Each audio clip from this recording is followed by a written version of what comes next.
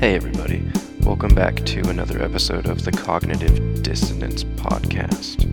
In this episode, Kristy and I discuss whether free will exists or not, some of the consequences for both of those possibilities, and that brings us into discussions of morality, agency, and even the nature of reality itself.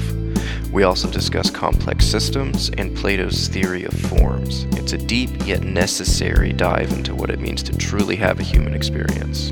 Enjoy.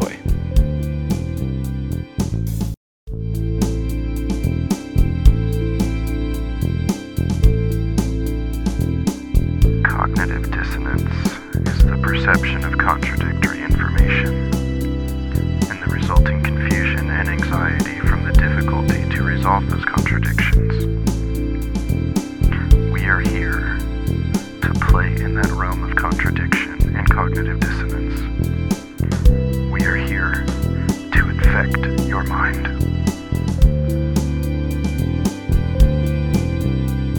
Maybe we can start here then, because I've been grappling the past couple days with the implications of what I've been looking at to prepare for this. Mm-hmm. And I'm reminded of a conclusion that I came to, I don't know, probably about a decade ago now, that one of the inherent problems with philosophy is it's really easy to philosophize your way out of like anything meaning anything. Mm-hmm. Right? And so in order to operate and function effectively in the world, we have to dial that back, right? Like you said, we have to put our blinders on. Well, I feel like it's one of those things where you try and get to the bottom of it, and then you realize there's no bottom at all, and you're just floating. You're like, I'm going to keep digging down, and then, oh no, there's nothing. And that's there is what no philosophy bedrock. is like. Yeah. Well, I mean, not only that, but the shovel's fake too. Well, yeah, and that's where it gets tricky. And in fact, in a preparation for this, up until last night, I was approaching this from a very theoretical, philosophical, and metaphysical perspective. Mm-hmm. And then last night I found two things. In fact, let me go ahead and go through this then. Since we're going to do it, I read a chapter out of the neuroscience of adolescence in preparation for this. That was interesting. I read a couple chapters out of James Lindsay's new book, Race Marxism, to get a better grapple of structural determinism and some of the frameworks that would argue against free will. Mm-hmm. And then I did my best to read some of Friedrich Nietzsche's The Will to Power, which is awesome. I love Nietzsche, but I hate reading Nietzsche with a purpose because he's so freaking thought-provoking to me that it's like every other sentence I have to stop and write something down, you know, because right. he's just so profound about stuff. And this book in particular, The Will to Power, is a collection of his notes. So it's not organized in a book form. It's scribbles. Note 744 is a paragraph and a half. Note 745 is one sentence, stuff like that. But it's really interesting because you can chart his descent into nihilism and then his reasoning himself back out of it. And then his descent into nihilism with his next epiphany and then his reasoning himself back out of it. And it's really neat to watch that. I also read anybody that's been through graduate school knows what we mean by read when we're trying to prepare for something, right? Speed read. And then you just hone in on the interesting bits. But I read like 2 or 3 academic journal articles. And I started out with a very philosophical and like metaphysical, does humanity need free will in order to operate in a functional metaphysic? And then last night I stumbled across that chapter in the neuroscience of adolescence and a couple critiques of Benjamin Libet. He's a psychologist from the mid 20th century. You know who he is? I did read. Yeah, I read that one. And then I noticed today that you were reading a response to it. Yeah, that's a great starting point for me, because he's like, well, this is what our brain is doing. Yeah, and that's why, like, it's where it all starts. I feel adequately underprepared now, because the original perspective I was coming from has been shaken. And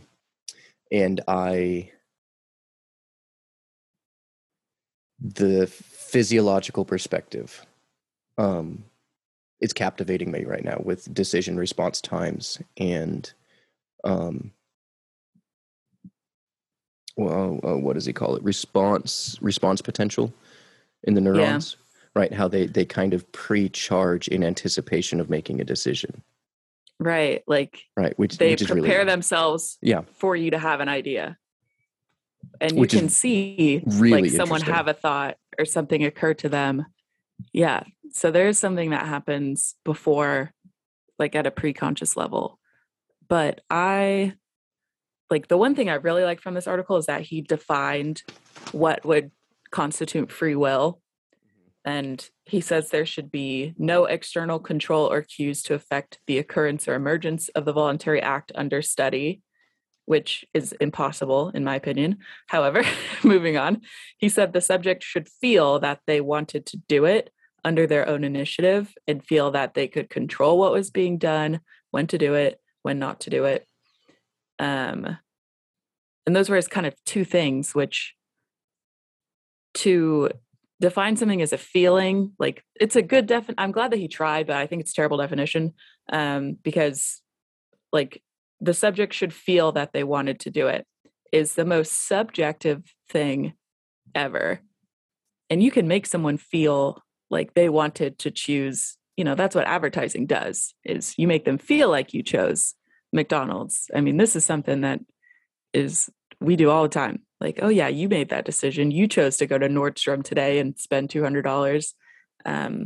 But it's the result of external stuff. Yeah. And that is something that I want to get to later.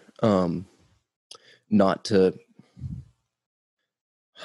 sound like I'm throwing a bid in with the postmodernist or anything like that, but there's kernels of truth there. And I do want to return to that. Can you hear the bird? I can. Okay.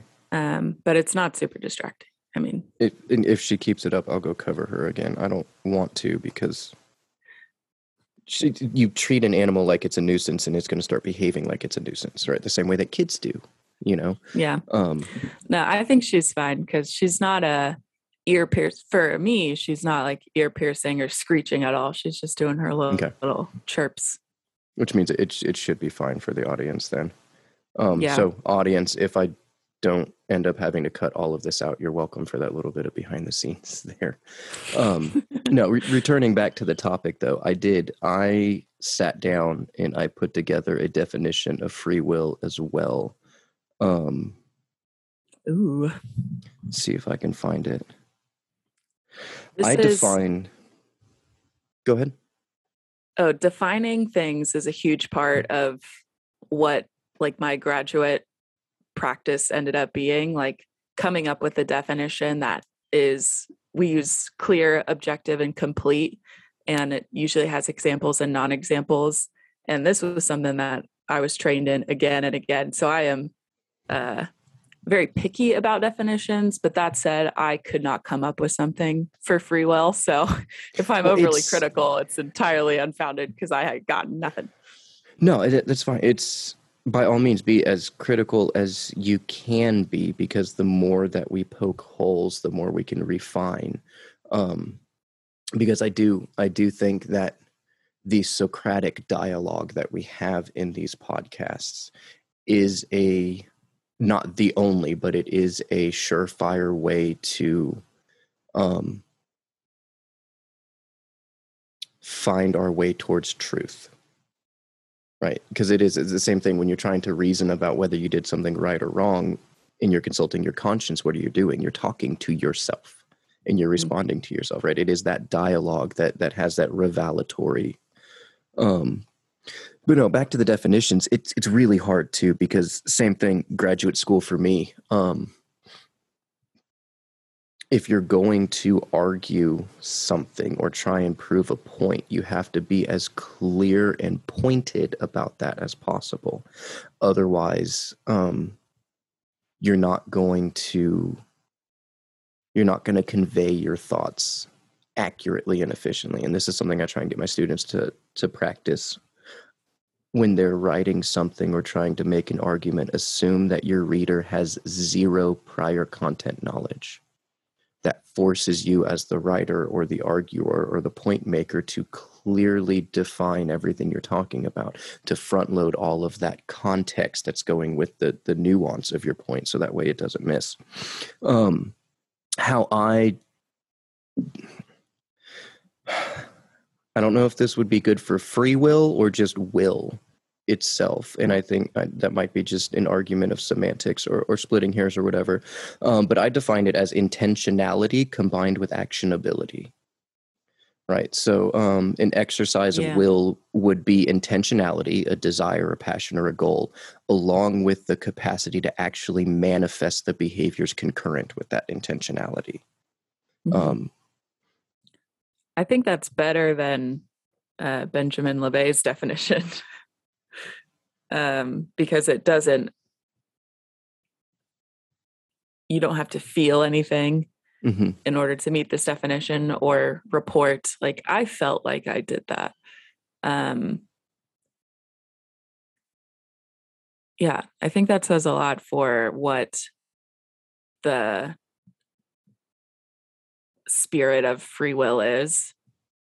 Like, you are trying to do something, and it is something that you do. I don't think free will is something that you feel or something that you can like call upon. Well, no, because I can sit and I can have thoughts or ideas or beliefs, but unless they're actionable, then that's all they will ever be.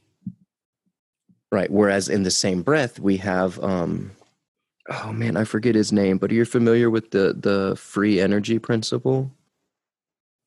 I think I sent it to you probably about a year ago now. Sounds familiar. I think it was a physicist or maybe a biologist, recognized that in metabolic creatures, there's no such thing as free energy. Right. We store our energy to be used, but like there's limits. That's why when you see kids that like literally cannot sit still, it's not because they're hyperactive. It's because they need to go burn off that energy. Right. So in that sense, there are behaviors that manifest without intentionality. Yeah. And I would feel comfortable arguing that those non-intentional, meaning the non-pointed behaviors, are not expressions of free will. They might be expressions of will, right, to have power over your body to do something. But whether that's pointed or intentional, maybe not. Does the reflexive scratching of your leg because you got bit by a mosquito constitute an act of free will? Or is it just inaction? I do think if you are pro free will, which I am not, there is like a theoretical line that you put in human behavior where above this point, these behaviors are so complex that they have to be free will, but the really simple behaviors wouldn't be free will. And I think that line between simple and complex behaviors is arbitrary.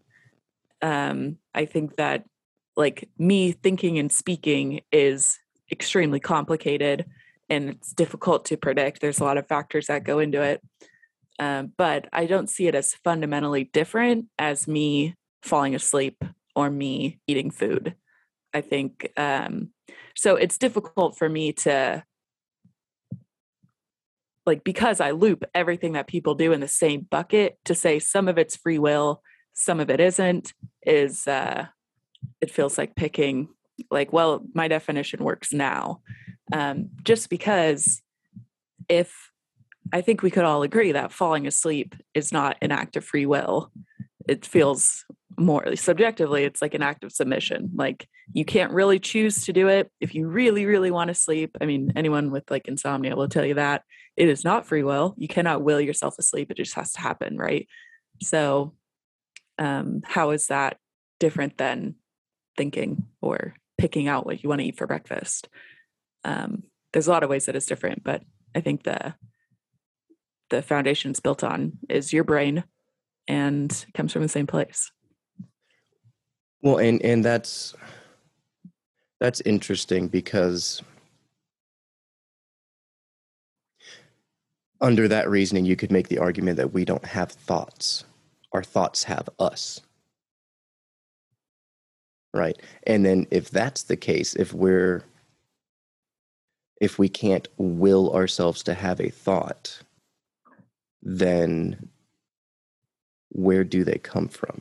If it's just the happenstance of physiological actions happening in the brain,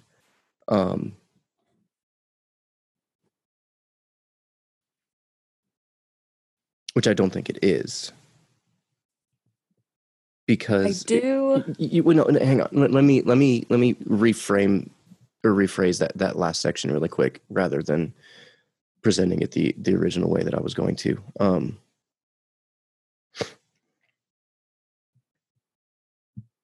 I don't feel that consciousness can be the result of randomly organizing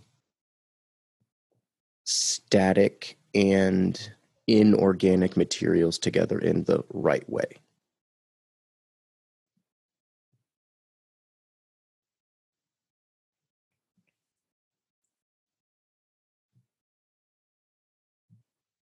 My next question would be, when you say consciousness, what do you mean?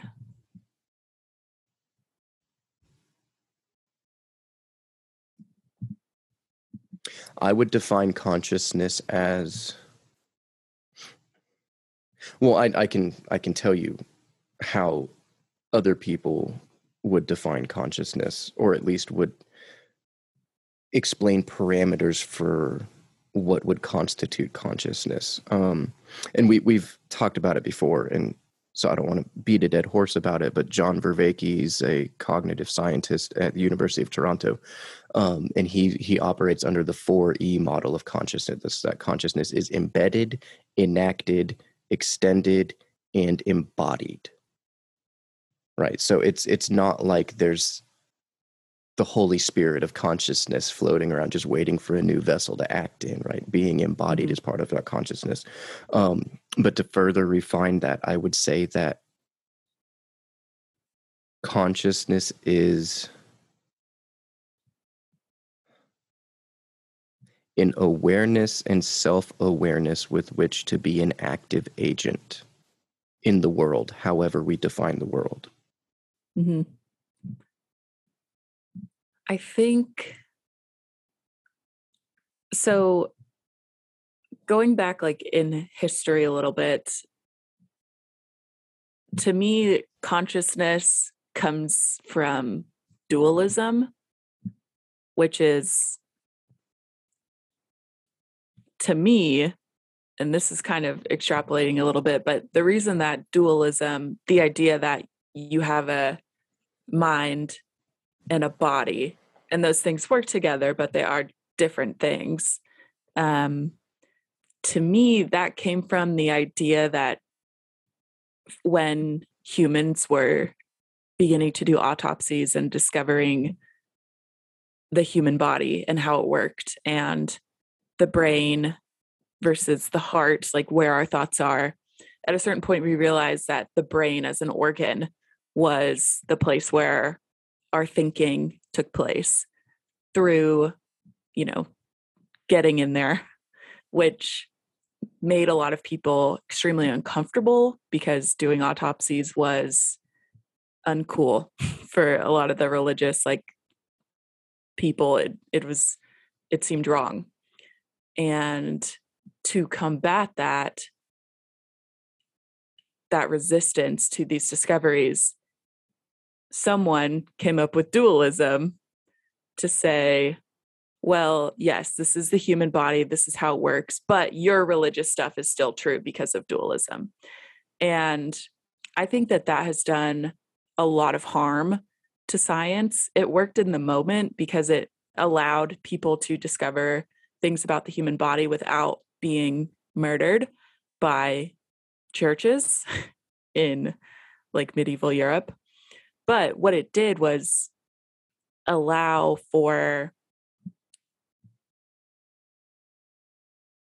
something that's not based in science to exist with science, like saying, I discovered that thoughts come from your brain, but your mind could be from God. I don't know. I'm not going to make that statement. And it worked at the time. And I think it's done a lot of harm because it's left room for people to say, like, you got cancer because you're a bad person. Like, God gave you this, and you have schizophrenia because, you are an idiot.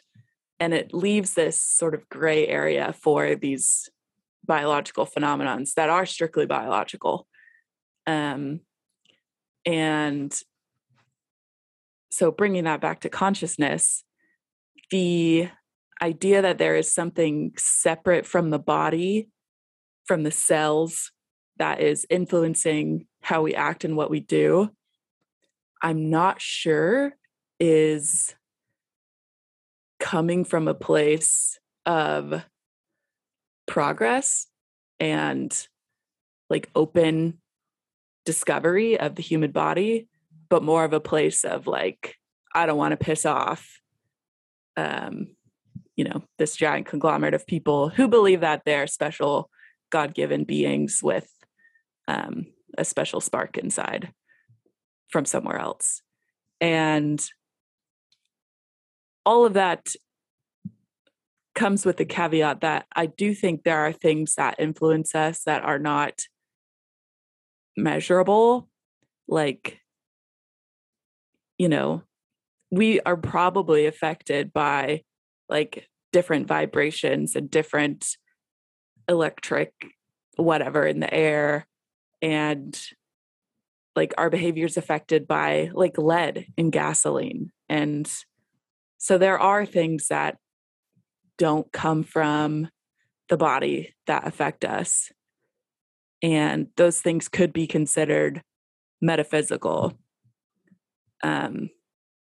So I don't know, that's kind of hypocritical, but both of those things can exist at the same time for me. That I don't know about all this consciousness stuff, but I do think that there's definitely another page to the story of why we think and why we act in such complicated and kind of profound ways that we don't have the whole story right now, I guess is what I'm trying to say. Well, and you could argue that we're never going to, because once you do have the whole story, then what's the point of anything past that? Right. And you do bring up an interesting point, and that phenomenon that you describe is called God in the gaps. Right. Mm-hmm. Hey, we've charted out this much and we don't know how this rest happens, so it must be divine in some way, shape, or form. I wonder though,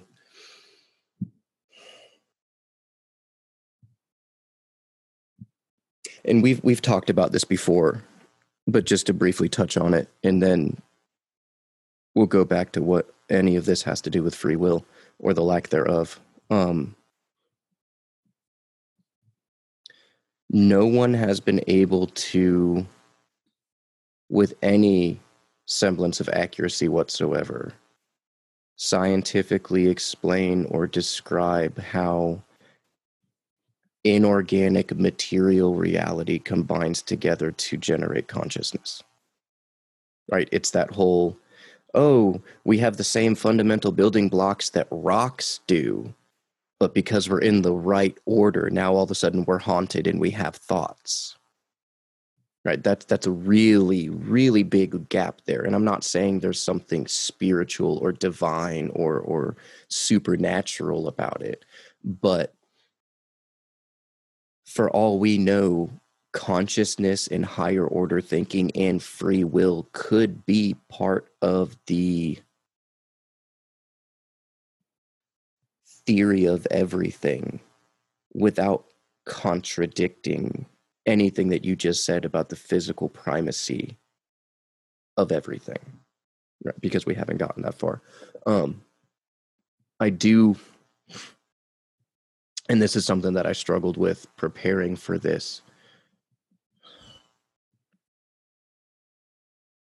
You know what? I'll save that.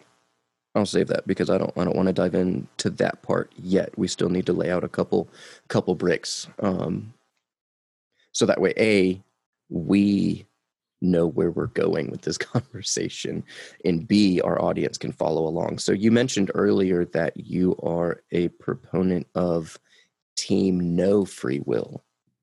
Why? Indeed. For me, it's purely pragmatic.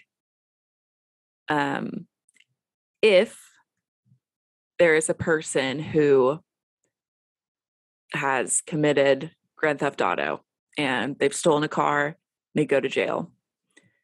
If that person chose to do that, and that is a purely internal thing, then, well, they did choose to do it, but if there was nothing else in the environment that was causing them to do that, and it just came from inside, then there's nothing that I can do as a psychologist or someone in a helping profession to reach them and help them change and not commit crimes in the future. But if that day that person forgot to take their meds, they got really drunk the night before and they were super hungover, they just got in a fight with their girlfriend, and then they stole that car, and these external factors are what's leading them to commit this crime, that's something that I can manipulate and help. I can set up a plan for them to remember to take their meds more often. And I can give them some coping skills to deal with interpersonal conflicts with their girlfriend. And we can work on different socially safer environments for them besides bars, or a better way for them to track how much they've drank. And if I can take away those external factors and then they don't steal the car, I feel like I could help someone in that scenario. But if they just chose to do that and that's just came from within, what am I supposed to do? How am I supposed to help this person? So I prefer to believe that there's something external and real that is influencing that person to act that way that I can contact and change. This is, of course, assuming that if you remove all the external stimuli, that they would still make the same decision. In which case, if they would still make the same decision without the external stimuli, are they choosing anything? Right. And I think, not to cut you off on your answer there, because that was kind of more rhetorical than anything. I think that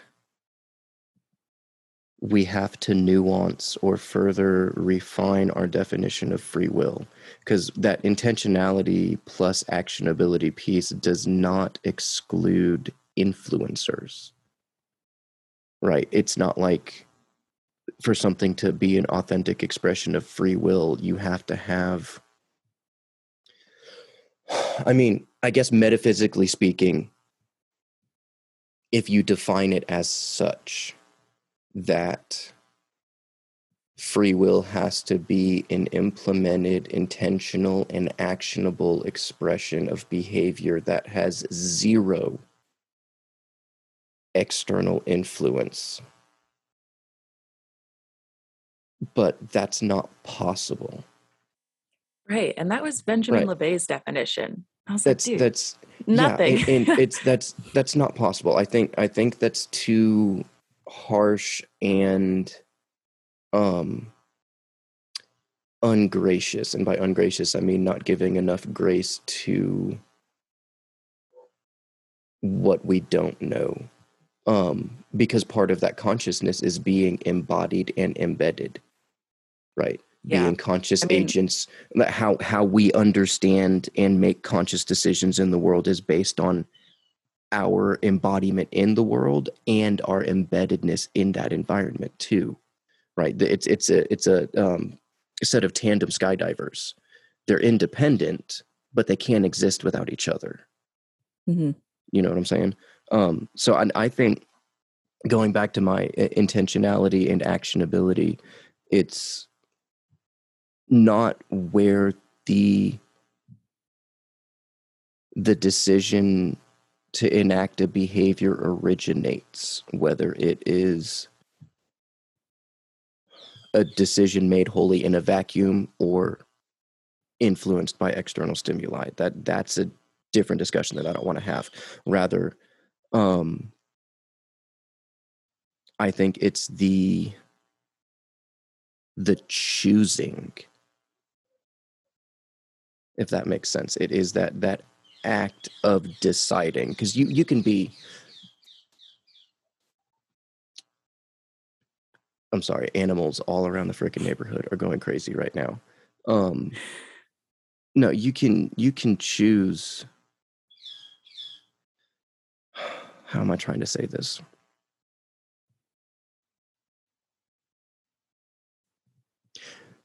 You can be presented with a set of stimuli and decide to respond to that stimuli in a variety of different ways. Mm-hmm.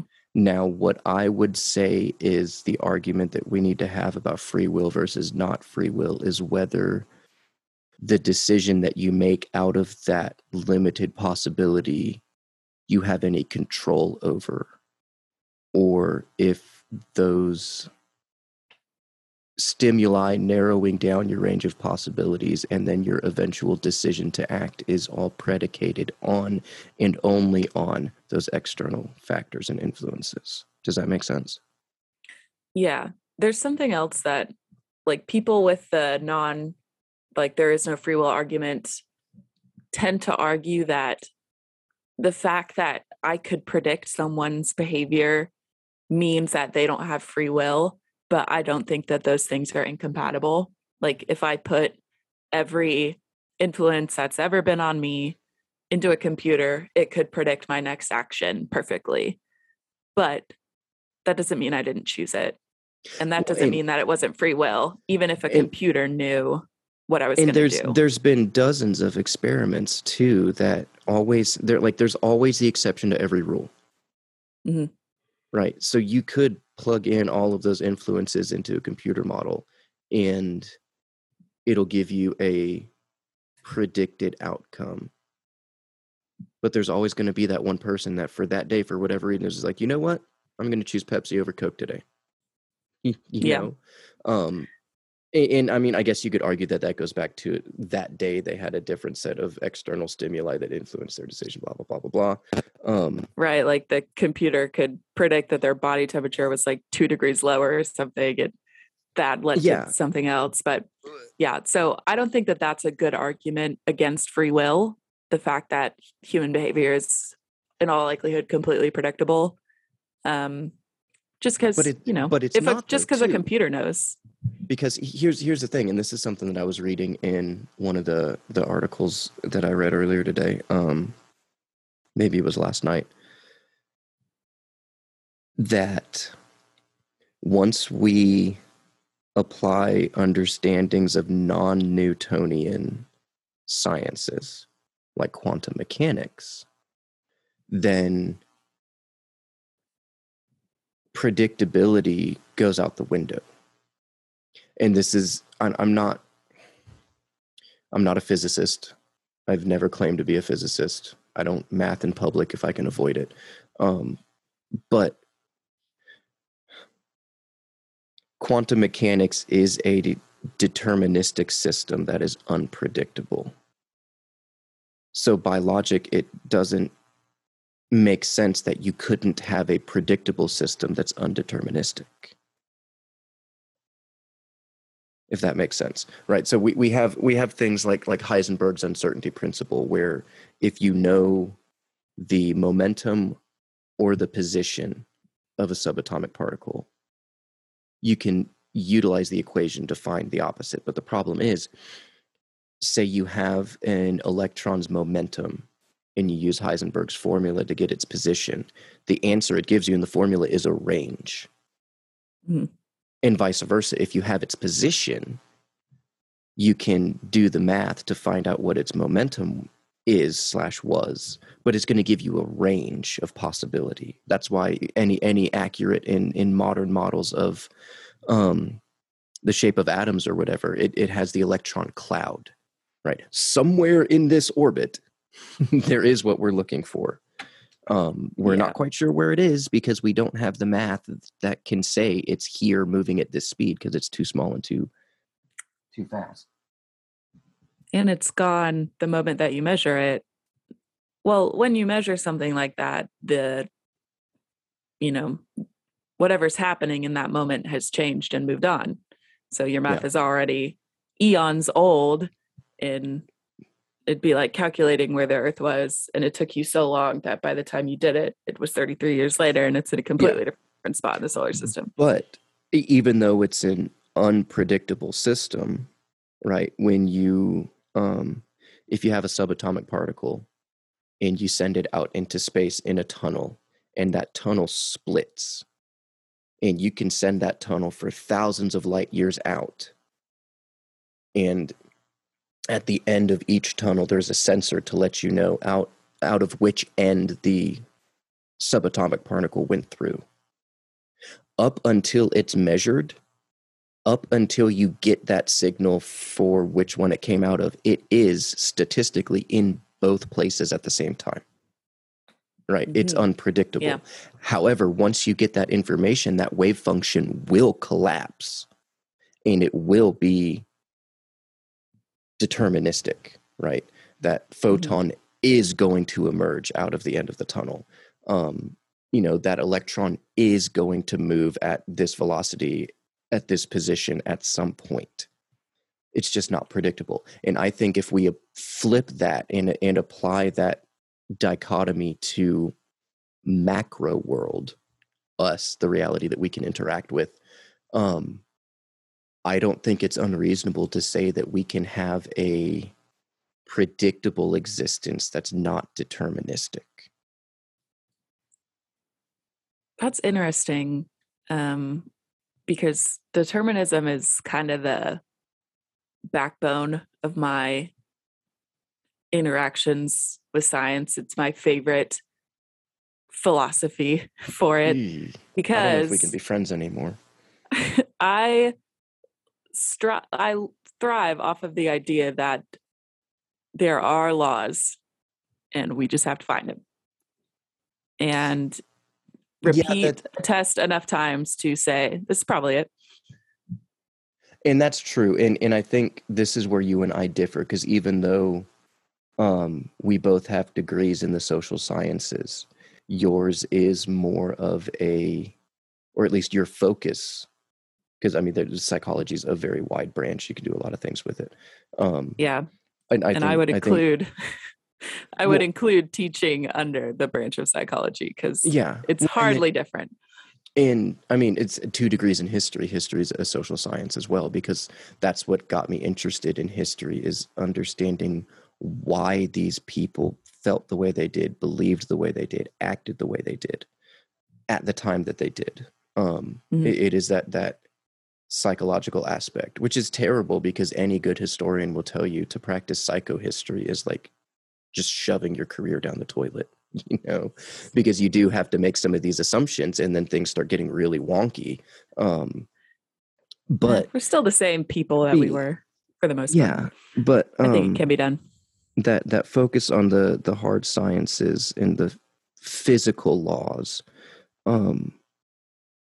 once we start talking about social institutions, the nature of existence in reality, we take it one step up from the physical laws to the metaphysical laws. I think things get different, because and this is maybe now's a good time to get into it. This is part of what I struggled with the past week or two while preparing for this. And it's part of what I've struggled with against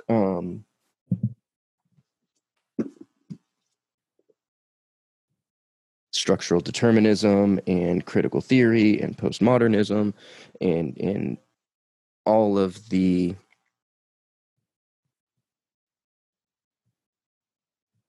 we'll call them liberation theologies or ideologies. Once you start tiptoeing down the realm of determinism, when we're talking existentially, maybe even phenomenologically, very quickly you get down to what's the point, right? It can be very reductionistic very quickly, right? So to take Karl Marx's idea of material determinism, right? That everything about you, everything about your life, from your belief systems to how much you weigh, is determined by your access to material goods. Therefore, you have no internal locus of control for any of that, right? Once you start tiptoeing down that path, the next step is going to your example earlier about, the client, that hypothetical client that stole a car. Right. If those actions are determined by access to material goods, or structural determinism is how the neo-Marxists and the critical theorists and critical race theorists would discuss it now, that everything that defines your character is predefined by the structures that are imposed upon you through society, then the reason we're having this podcast right now is not because we want to, but it's simply the result of those structural forces, right? There would be no choice to steal the car. He stole the car because of the result only of the structural forces that were imposed on him. There's no good, there's no bad, there's no excellence, there's no failure, there's no morality in that sense. If we don't have, and this is what I was struggling with a lot from the metaphysical side.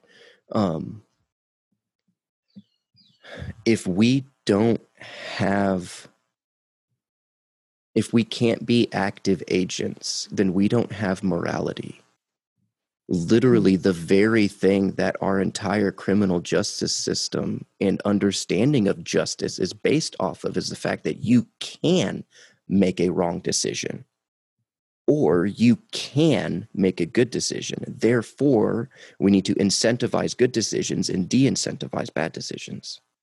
Mm-hmm. If we follow that determinism, that structural determinism, material determinism, however it is you want to frame it, if we follow that determinism down, then all of that goes away. Why do we have a criminal justice system? Why do we have morality? Why do we care what other people do? There's nothing anybody can do to influence that. And if I were to influence someone else's decisions, it's not because I'm moral. It's because I've had structural forces imposed on me that have predetermined, right? It's the same thing with fate or destiny. You go back to, the 1600s, 1700s with the Calvinists and the Pilgrims, that if things are already predetermined and we're just living our life to get to that point, then what is the point? We simply exist to reach that predetermined goal and then we cease to exist. Like, it's not hard to take that one step further and justify just not living. Yes, it is a problem. Because of all the reasons you just said, to say there is no free will, everything happens to you. You don't happen to anything. But I think I don't know, and this is where it gets pretty cyclical for me, but if you view jail and prison as an entity that is acting upon you rather than sort of a gear in the system, then it can feel like, what's the point? But this is, in my opinion, jail and the criminal justice system is something that we set up to make the environment, to incentivize people using the environment to do good. And it doesn't always work. Usually doesn't work. Most people who contact... an entirely different conversation that I'm not prepared to have today, because I do believe that especially the United States criminal justice system is not set up for rehabilitation. It's set up for monetary funds. This is true. Right. But the other thing... Let's table that and keep going. Yeah. So let's say like social disappointment or like social pressure. I would be mortified if I got arrested and I had to tell people about it. It would be the most aversive, hardest thing for me to do. And the thought of having to admit, like, to my bosses Monday, like, sorry, I'm late, I had to post bail, I would rather die. So I'm not going to commit a crime because I don't want to do, because the environment is set up for me in a way to keep me out of jail because I don't want to. And if I had no one in my life who would care, and if I didn't have anything to look forward to, and if $500 sounds pretty good, then maybe I would rob a gas station because there's nothing keeping me from doing that. Because I either get away with $500 or I go to jail. Who cares? It's not that bad. I won't miss out. I'll be out in 3 months, blah, blah, blah. So I don't see, we are able to influence our social environment to work for us. And just because we don't have free will and everything that we do is based on the environment, we can manipulate the environment and in a way that's going to work for us. And we do that every day. Like, I drink coffee to give myself energy in the morning. That's me manipulating the environment. I ran a 5K this morning because I signed up for it and I already spent the money. And if I didn't go, I would have lost money. So I went. So all of those things, I think, I don't know. It's hypocritical to say I set up those things so that I made a good choice this morning and I exercised. And I find it quite, like, I don't feel very hopeless when I admit I wouldn't have done these things if there wasn't some pressure to do it. And because I feel like I can be in control of that pressure based on how I set things up for myself. And that's that point that I'm identifying as free will. Yeah, that makes sense. Because we can be active agents, because we can manipulate our environment, because we can be aware and reflective enough to know that if I go ahead and set the start time on my coffee pot to automatically go on in the morning, I'm going to have an easier time getting out of bed. Right. I might be incentivized. There might be pressures pushing me in that direction, but I'm still feeding into or taking out of that system. Right. Now that there are those kernels of truth there with the determinist crowds and the postmodernist crowds, which would essentially say that it's all just an illusion anyway. Everything's a social construct. And it's those social constructions that impose influence on us in such a way as to eliminate our agency. But I don't think that people do not have agency. It might be limited. It might be bounded in some way. But I think we still have wiggle room, right? So, like, Do you think some people have more agency than others? Yes. But I don't know what that means for our free will discussion. So I read in this one, part of the chapter that I read in the Neuroscience of Adolescence was definition of cognition. Mhm. And then, let's see, I marked it too. History of the prefrontal cortex, because that's one of the regions of the brain that differentiates us from the rest of the animal kingdom. Right, so our prefrontal cortex is roughly 25% of our total brain matter, which is proportionately the highest of all animals. I think the next closest animal is like 15% or 12% of their total brain mass is the prefrontal cortex. Or that's Can where we all talk of our about too? It's a very important part of our brain, and it's in the most exposed part. It's the most likely place to get damaged just because of where it sits in our brain, and that's some bullshit.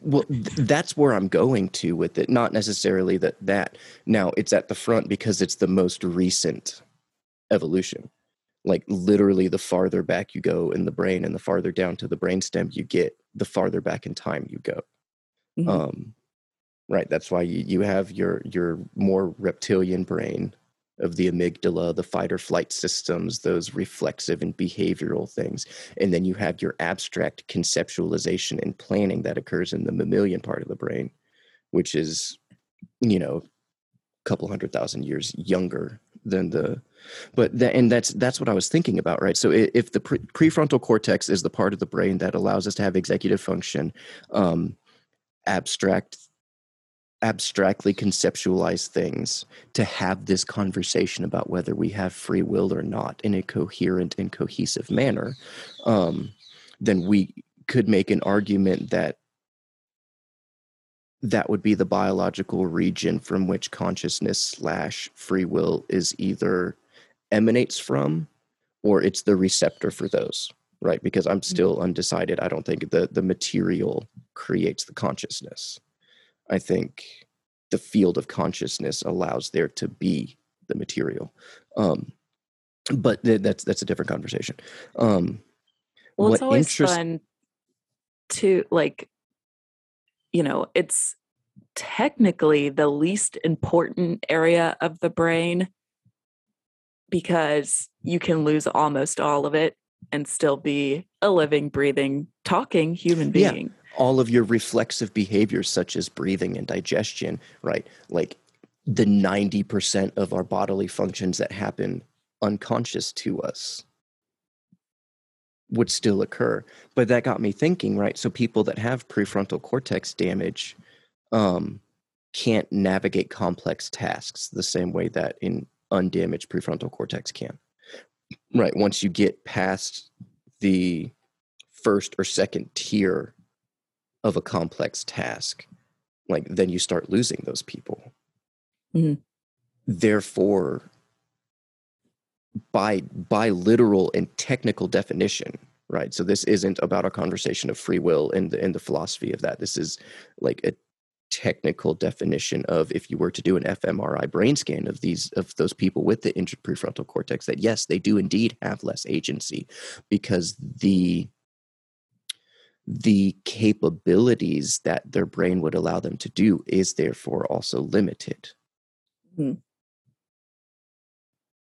And then that got me thinking about free will. Like, if intentionality and actionability is how we define free will, then those that can have less intentionality or less actionability, do they have less free will? If a damaged prefrontal cortex is the only thing separating me from being a vegetable agent versus an active agent, then what does that mean for will in general, or free will, however it is you want to define it at that point, right? And this is when you were talking at the very beginning about the physical and biological systems and structures that allow us to be a living thing. What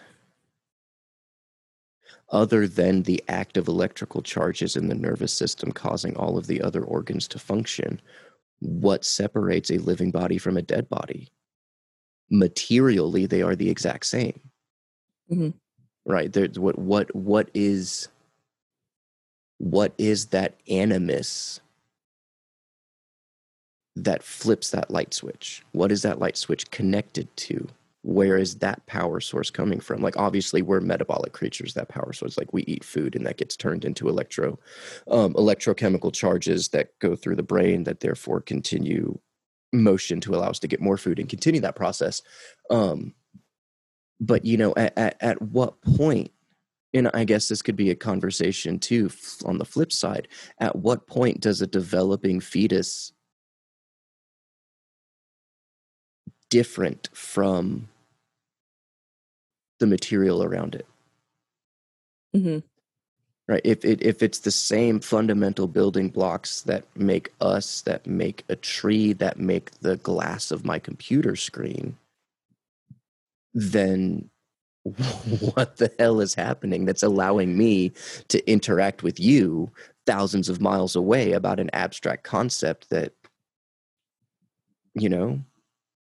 I hate to just throw the and trail off there, but it also gets into a hard area of like, this comes down kind of like to disability rights. Like, it just reminds me of Terry Schiavo. Like, at what point is this person like not a person anymore?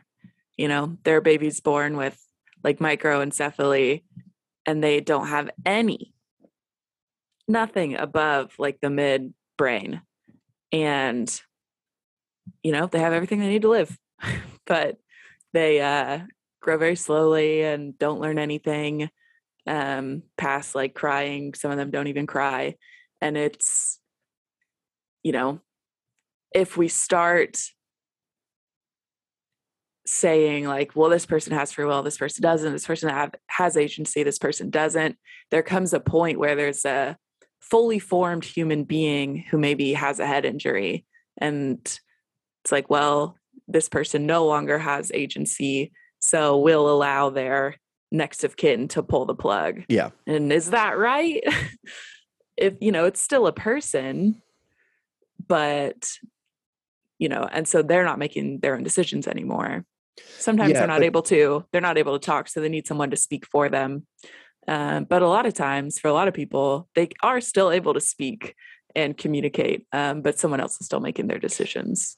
Well, and I think that's why it's exceptionally important now more than ever to have these conversations and to try and publicly have these conversations, right? Because these are the parameters and the qualia that help inform policy. And anybody that thinks that they can make a clear-cut decision about anything, about anybody's life, their own, let alone somebody else's, is a fool if they think that it's going to be an easy, clear-cut decision. You know what really scared me? So there's like coma wards, and those people get subjected to a lot of studies because if you're in a coma, your consciousness is probably not there, so there's people who, they fall off a building and they're in the coma ward for the next 10 years. And they took a bunch of those people and did fMRIs on them, and a good percentage of them, like, yeah, they could not move. They had absolutely no control over their body. But when they said, think of playing tennis, they showed similar brain patterns as a typical person thinking of tennis. And then they said, think of numbers, and their brain patterns would change in response to that. And sometimes it would take, they would have to wait. They would have to ask the question and then wait like 5 minutes. And then they would see the brain activity like they requested. And for the more responsive ones, they were able to ask like yes or no questions using tennis and another thought. So tennis would be yes, the other thought would be no. And they were able to communicate. They could visually map. Well, and see, they were able to ask them like, can you hear me? What can you see? How much do you remember? Well, not those, but can you see? Do you remember last year? Yes or no? Do you remember 2 years ago? Yes or no? And they realized that some of these coma patients who have been nothing but flipped over and had tubes connected to them, and no one's probably talked to them thinking that they've heard them. After 2 or 3 years of getting no response, your family is going to stop trying. And it really scared me, the fact that you could be in there and able to hear and keeping up with everything and have, no agency, which begs the question then of what is consciousness and where does it reside? Because if someone in a vegetative state can even partially demonstrate cognition in the same way that a non-vegetative person can,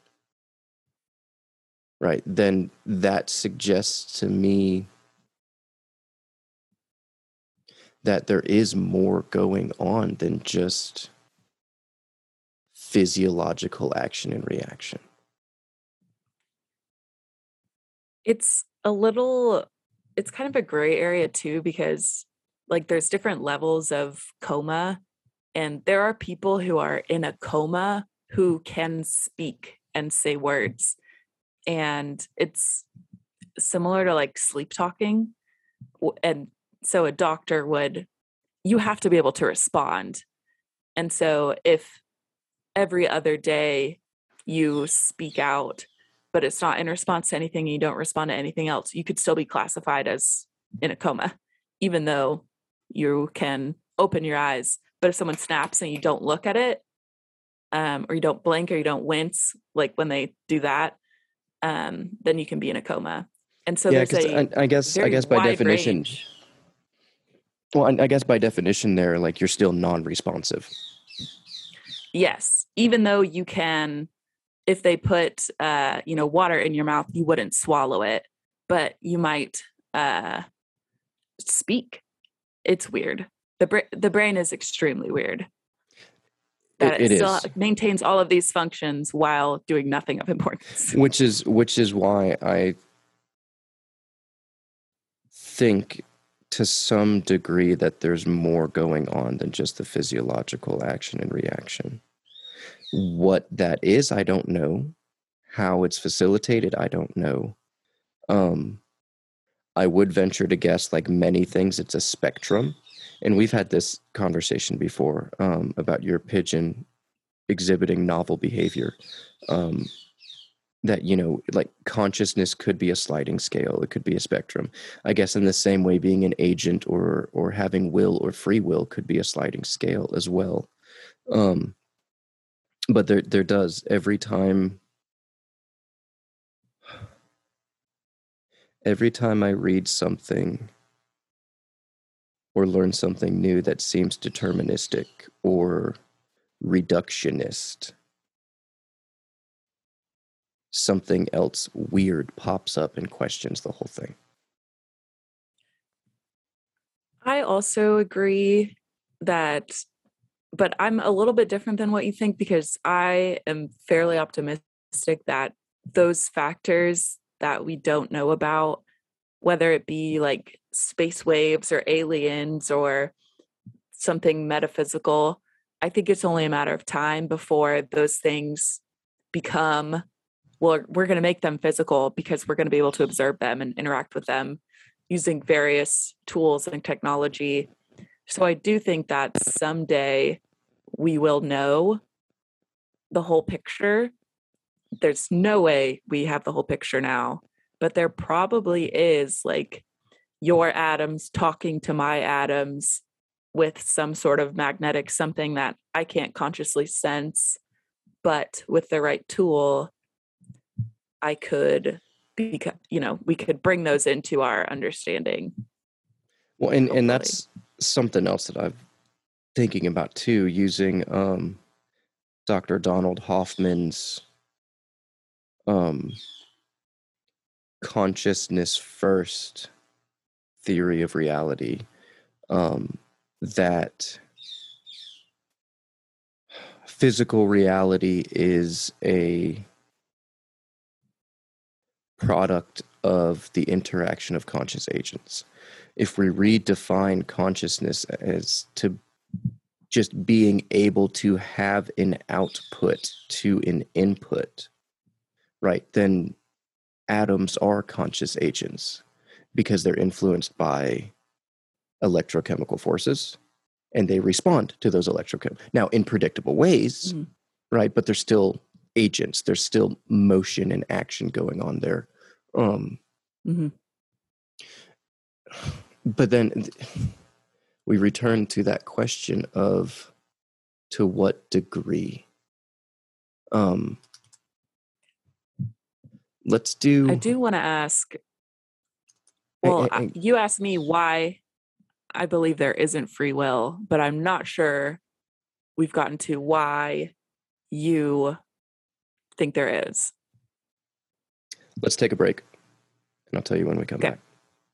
Take about 10. I can go fuss at the kids, cover the bird, do stuff like that, and then, yeah, I'll try and tackle that monumental beast.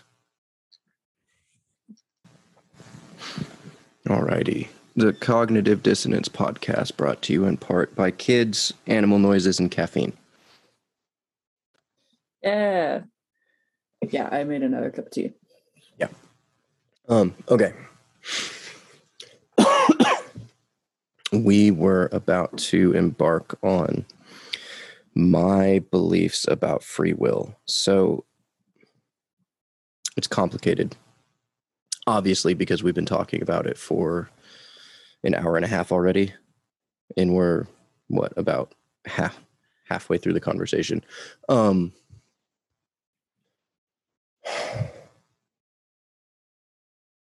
I don't think I'm in a position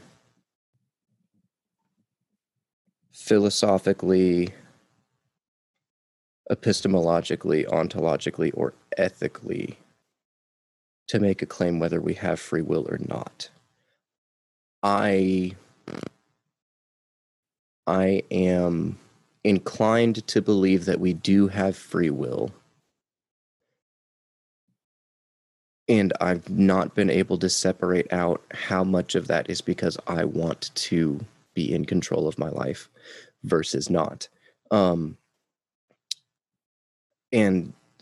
I know I'm motivated in part to feel that way because I fear what would happen, what the consequences of not having free will would be. And we've already kind of touched on that a little bit, right? There's no purpose or point or meaning to existence. There's no good, there's no bad. There's why do we have heroes? Why do we have a sense of right and wrong? And I mean, we can objectively measure that there are better and worse ways to live your life based on, happiness measurements in healthy structure and things like that. People that are living in adverse ways tend to have shorter lifespans because the metabolic cost of that extra stress on the body. Right. So that's an objective measurement of that.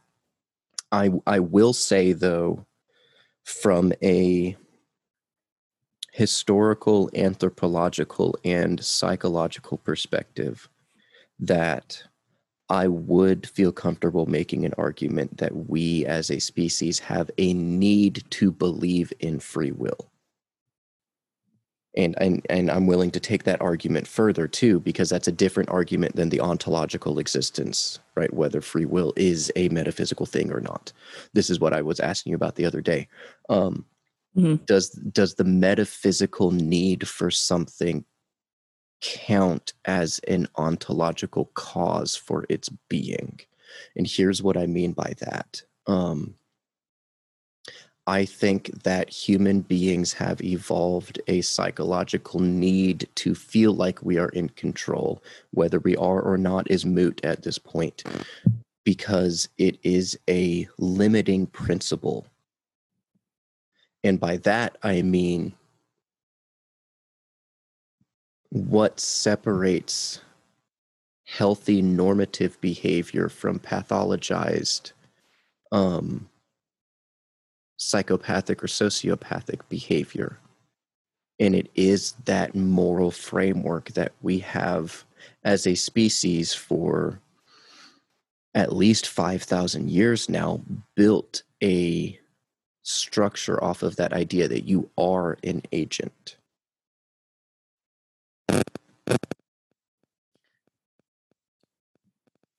That kind of clicked for me just now, because there are people who rely on the fact that they chose where they are as it loses meaning if you didn't do it yourself for them. Yeah, and without that meaning, what is the point in continuing this struggle through inevitably tragic existence? There is no point. And it's really easy to make the argument, once you get rid of that idea of being an agent, that we are just eternally, well, not eternally, but for the duration of our existence, nothing more than the results of the subjugations to the forces upon us. Why continue? Right. So, and we can be really cynical and reductionist about this and say that all free will is that psychological limiting or behavior limiter to sustain the evolution of the species through time.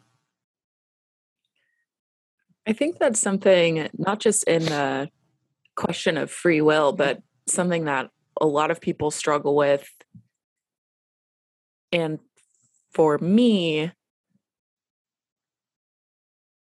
why am I doing this? Because we didn't choose 99.9% of the society that we live in today. The width of the roads, the color of the lines on the road, the way that our car is built, I have absolutely no say, and I probably never will. But I interact with those every day. And I think there are people, and specifically people in what they feel is like meaningless professions, like you're a wheel in the cog, you sew a button onto a pair of pants that gets sold to H&M, that gets sold to some teenage girl who wears it for 3 months and then throws it away. And I think I'm so glad that I chose a helping profession, because I don't ever have to ask, like, why am I doing this? What's the point? Because I have to. If I don't do my job, there is someone who will flounder and they need my help. And so that person is why that's why I do my job. And for you, it's probably similar. The reason that you teach is to help those kids. And I think that if you lose that human factor, that we're part of this social system, in which a lot of people have just as the nature of their job or their career choices, I think that's usually what it comes down to. But if you take away that social aspect, then it does seem quite meaningless. But for me, I find it kind of comforting that we're animals, and part of our animal instinct is to take care of each other and keep our society going. And whether or not I chose to do that I'm okay with either way. But it's really easy for me to accept that I have that meaning, at least. Yeah.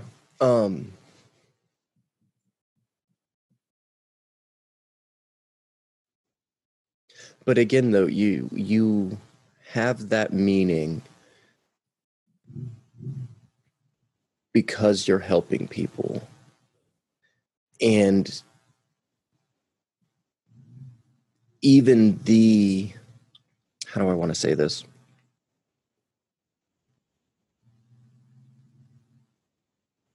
The simple fact that you think that people can be helped is an indicator that we might argue over the definition of free will. We might even just drop the free part off of it, but we could at least both agree that there is a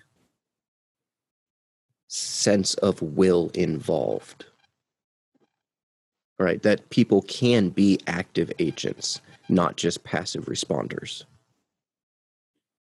Yeah. I guess I'm sort of realizing that I consider upholding society and the morals that we all decided on as a group, allegedly, I don't feel like I had to say, but somebody at some point, humans came to this conclusion. And I consider that as more innate and biological than like moral and thoughtful, I guess. Like we are driven to drive on our side of the road. That's another question that we can get into too.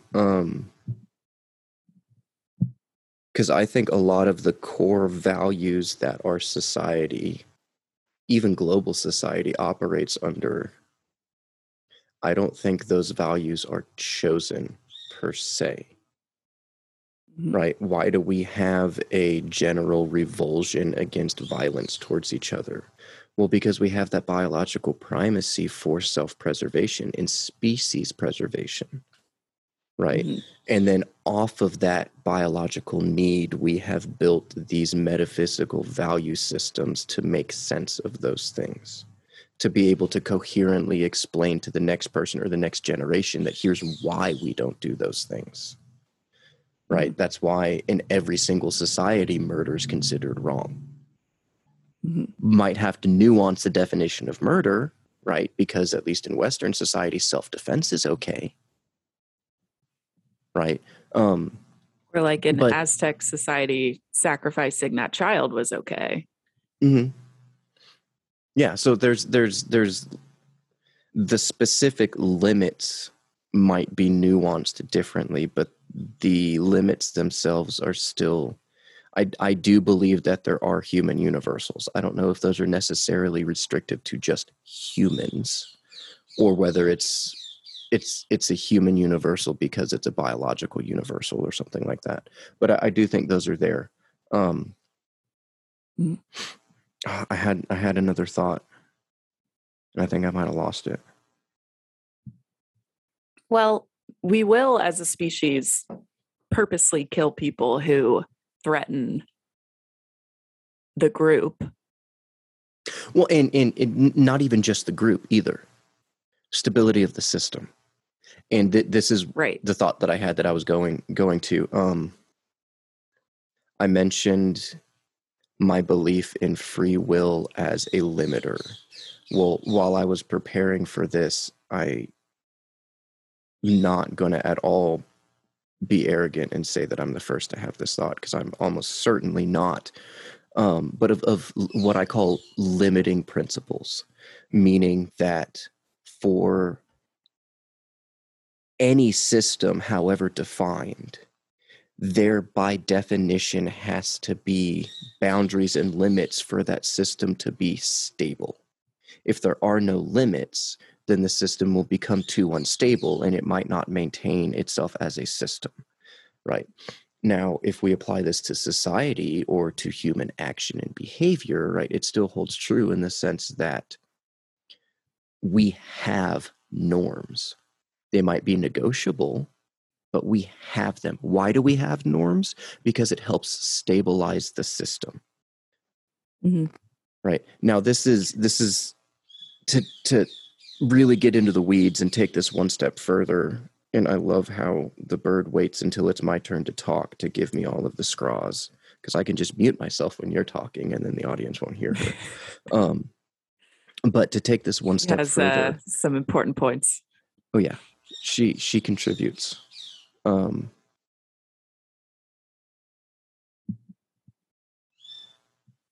Thank you, Morgana. Stability of the system, limiting principles.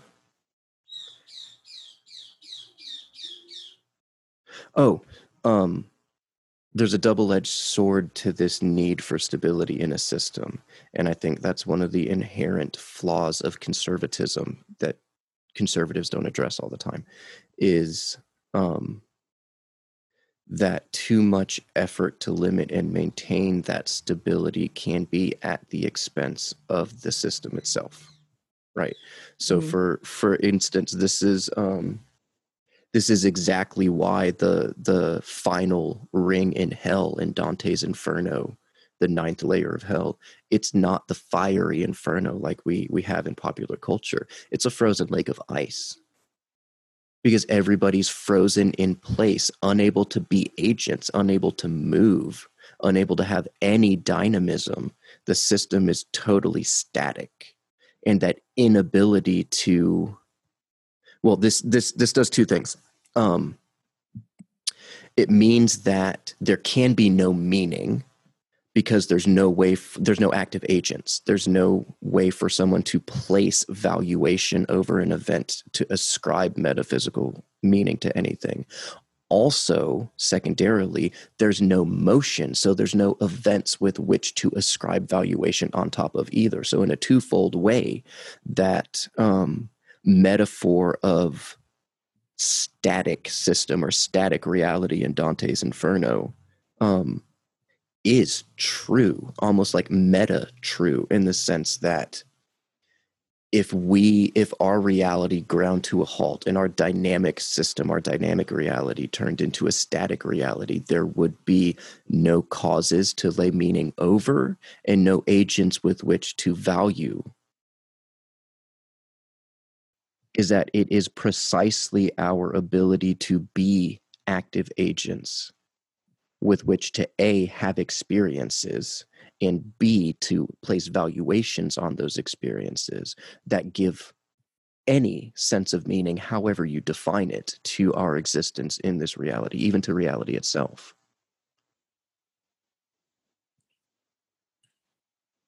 So what I'm gathering from that, because I am a full determinism, like that's my thing. It makes sense to me. So like we're at a level of understanding, like level A, and we want to get to level B of understanding.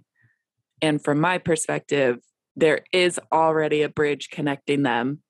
And I have to discover where that bridge is and maybe build on top of it pretty close, probably not exact, to get to level B understanding. And the way that you would put it is that there is no bridge between level A and level B, but the fact that I think there is allows me to build my own bridge to level B. And yeah, I don't know how.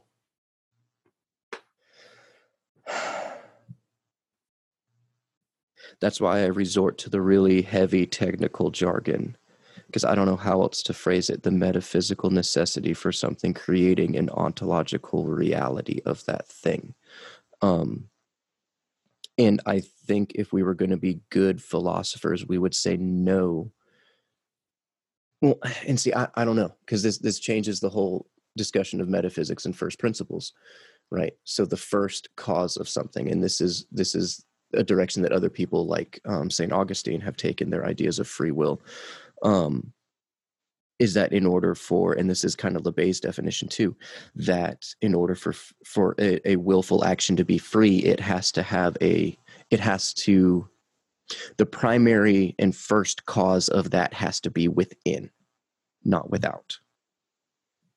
Right. And that goes to your example earlier, the dude that stole the car. If you strip away all of the external forces, and he would still make that decision or not. Right. But it's impossible to strip away all those external forces. I don't know if Getting a little bit of static or some clicking. It stopped. Not sure what that was. It might have been my headphones. I don't know if a metaphysical necessity can act as a primary or first cause of something. What do you think about that description I gave of a static reality versus dynamic reality?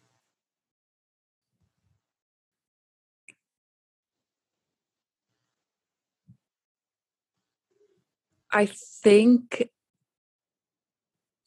you're definitely on the right track by asking like what the function of free will is to humans, because that question probably is more important about than whether or not there is free will.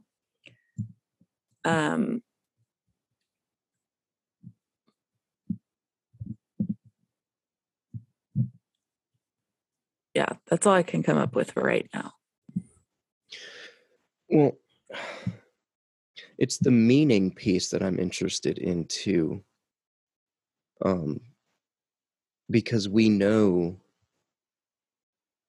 between like the existential or phenomenological philosophers like Nietzsche and even psychologists. So I forget the name and I haven't read the book, but I've been exposed to the ideas enough. I think the book is called An Ecological Approach to Perception or something like that, where essentially the conclusion is human beings don't see the world as objects. We see the world as the meanings, and then we apply the easier heuristic labels of objects to them, right? So like a baby crawling on a couch sees the edge of the couch and they don't see, oh, the couch ends. They see falling off place. And as they learn language, they can apply terms like cliff or edge or precipice or something like that onto that valuation. So like when things happen, when events happen, it's not an object did something. We at root cause experience the active event and then apply those static labels to it, and then we apply value post hoc, if that makes sense. Mm-hmm. Right. So and I think where I'm trying to go with that is that whole description of a dynamic reality, meaning that events can happen and there's active agents that can place valuations on those events, corresponds with the fact that as far as the visual psychologist can determine, that is how we see and interpret the world. Okay. That helped me out a lot. So from an efficiency standpoint, that makes more sense that we would learn, what do you need to know? Like, this is where you break your arm. So that's the important information. And then later on, once that, you can call that by a different name, maybe a less emotionally charged name than arm breaking spot. Well, and I mean, it's, for instance, it's easier to say, watch out for that cliff, than it is to say, if you proceed one more step, you're going to fall down and there's going to be aches and pains and blah, blah, blah. And like all of that layered definition with falling and getting hurt, right? Mm-hmm. They say a picture is worth 1,000 words type of thing, right? Well, an experience is worth a zillion words, right? People can write entire books off of a single experience that they've had. Right? We understand the experience. We see the experience fundamentally, and our brains cognate that and interpret it. And then we can apply those labels like cliff as a nickname or a heuristic or a meme with all of that meaning packaged in with it. Yeah. Okay. I did not get it before. And now I get it. So I think yeah, it would make sense to do it that way. Like if there was two humans and one did it the heuristic way and one did it the just naming or the dynamic versus static way, you'd be better off to understand things as a heuristic by what it means to you, because that's it, important information. Yeah, I think that's how I would interpret it. It would only make sense to do it that way because it's faster, it's easier, it's safer. I mean, I can't think of any downsides. It does align with the evolutionary model, right? Which is that efficiency you're talking about. And then herein too, like, and I guess another way to rephrase my free will question then is, if something is a useful fiction, then are the consequences of its use proof that it's more than just a fiction?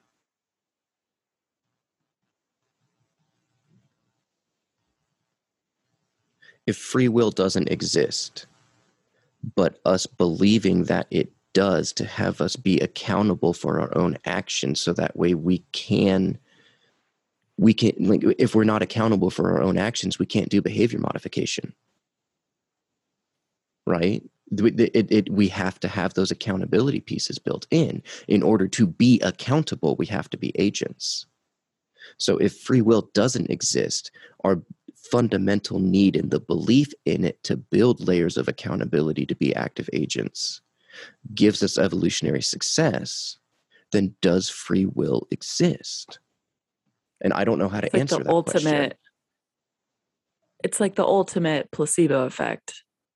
And, you know, I give you a pill that gives you free will. Yeah. It doesn't matter if it worked. It doesn't matter if there's a mechanism to make it work if you believe that it worked, which, in my perspective, is a placebo effect is still an effect. And it is an extremely powerful effect in some cases. And in a lot of cases, it's a truly biological effect. Like if I give you a cup of decaf coffee, your body will react as if it is caffeinated until it realizes it's not. But you will gain energy from a cup of decaf coffee just because you think it is caffeinated. And that is like, some people find that really embarrassing, that like, oh, I was lying, I didn't really feel it. But I think that it's not shameful to benefit from a placebo effect. Like if you thought you took an edible and you started feeling high and then you realized you didn't actually take one, or it was fake, or there was nothing in it, you're like, oh, I feel really silly because I was acting like I was high, which is something that children do. But so it can be very embarrassing, but it is extremely, extremely useful, and is how a lot of like old-timey medicine used to work.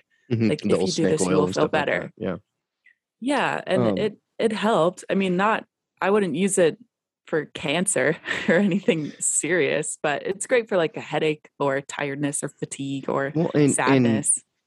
That's interesting, because that is kind of what I'm talking about, right? It is that placebo effect of our useful fiction that nets us the benefits to some degree. But that further complicates things, because if that's the case, then that's even less of an argument for the existence of free will. Mm-hmm. Right? Because it's further at the imposition of something else. So let me lay out something. So there's I don't know how much you know about the rational atheist crowds, like Steven Pinker and Richard Dawkins and Sam Harris and people like that. They would agree with you in a lot of the deterministic biological foundation points, and many of them would argue against free will.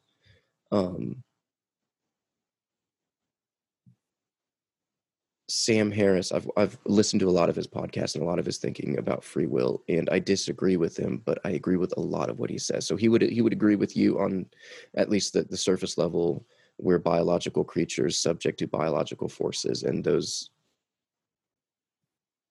in turn elicit predictable biological behaviors or biologically induced behaviors.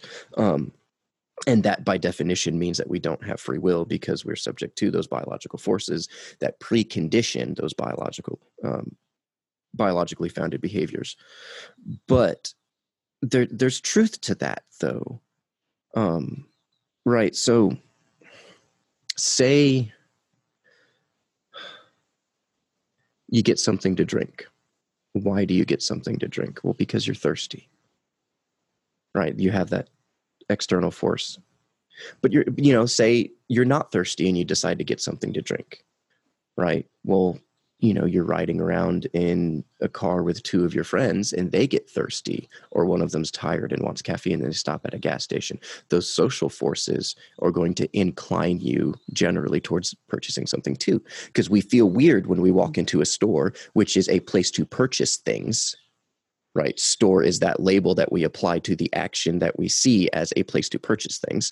And most people feel awkward leaving a store without buying something. Mm-hmm. Right. So you have those social forces that incline you to get something to drink. Well, how do you decide what drink you're going to get once those forces won't? Advertisement. Right. Mm-hmm. So it's like a threefold thing. It's the forces of advertisement that keep certain brands or certain images or certain emotions tied to those images forefront in your mind more than others. It's your unique biological tastes, because depending on your genetics, you're going to prefer to some degree something over something else, right? And it's also options available at the store. Now, none of those are forces that you have control over. Mm-hmm. Right. But I don't know, and this is where I keep stepping over myself and getting in my own way with these discussions, but I still want to fundamentally say that however restricted they might be, we still choose. I guess I feel content. All of those factors that you talked about before, you added in like choosing, or that internal factor is enough to explain what happened. And that is sufficient for me for that situation. That's why you got a drink. That's why you chose the drink that you chose. That's why you only drank half of it and then threw it away because you weren't that thirsty in the first place. And I feel content without adding in any other factor, any internal factor. But you don't feel content? You feel like there's something missing, or there's something? Yeah, there's a hole in that. Let's zoom out from that more particularized example, because I think where my apprehension lies is the trickle-down consequences. Right? Like I said earlier,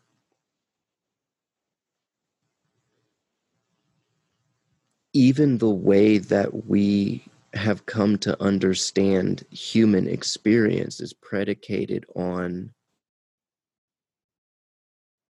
accountability. And I don't even necessarily know if accountability is the right word. But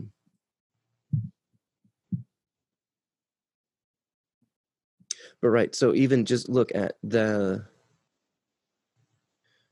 3,500 years, maybe even 5,000 years, depending on where you draw the line at, of cultural evolution that gave us the foundation for the Western values that we have. They're all contingent on the fundamental idea that to some degree, the individual is autonomous, has fundamental rights because of that autonomy, and can be held to account for any decisions that that person makes because of their autonomy. If we don't have choice, if we don't have will, if we don't have autonomy, then what? What if I kind of have two things. Number one, is that what you just said conflicting with the fact that we as humans have created or interpreted much of nature as like gods? You know, we have always said there's a higher being ever since we've started gathering in groups. And, you know, a lot of it, I can put myself in those shoes. And if I didn't have any other information, I would assume the noise coming from the sky, the thunder, was a god. It's an entity up there doing that, because it is extremely unnatural if you take yourself out of our modern knowledge. And we've always had this inclination to do that. So are those things conflicting? Are they compatible? The fact that we're autonomous, but we're contributing a lot of what happens to us to gods?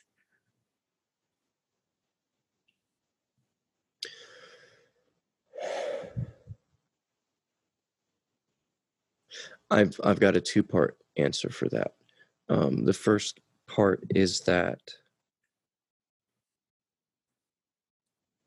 returning to the useful fiction piece, I think much of the motivation for us to externalize or to fundamentally humble ourselves to something like that is as a limiting principle, because we do have autonomy. And with that autonomy, we have the danger of choosing danger. Right. So we have that limiting principle of self-preservation where we are autonomous creatures. We do have choice, but to help steer the bulk of us to choosing healthier versus deadlier more often than not, we have that sense of awe to keep the system stable. The second part of my answer to that will be a revisit to our social circles, in that I think people just fundamentally have an innate, I'm going to say desire, but I also think an innate behavior of anthropomorphizing things. And I think part of that is because it makes it relatable and understandable, because we are embodied in a particular way. I'm not a thunderstorm, right? I'm a conscious agent as a human being. I only understand the world as a human being. If I could see through a bird's eyes right now, it wouldn't make sense to me, because I'm not embodied as a bird. Mm-hmm. Right? That's why you can,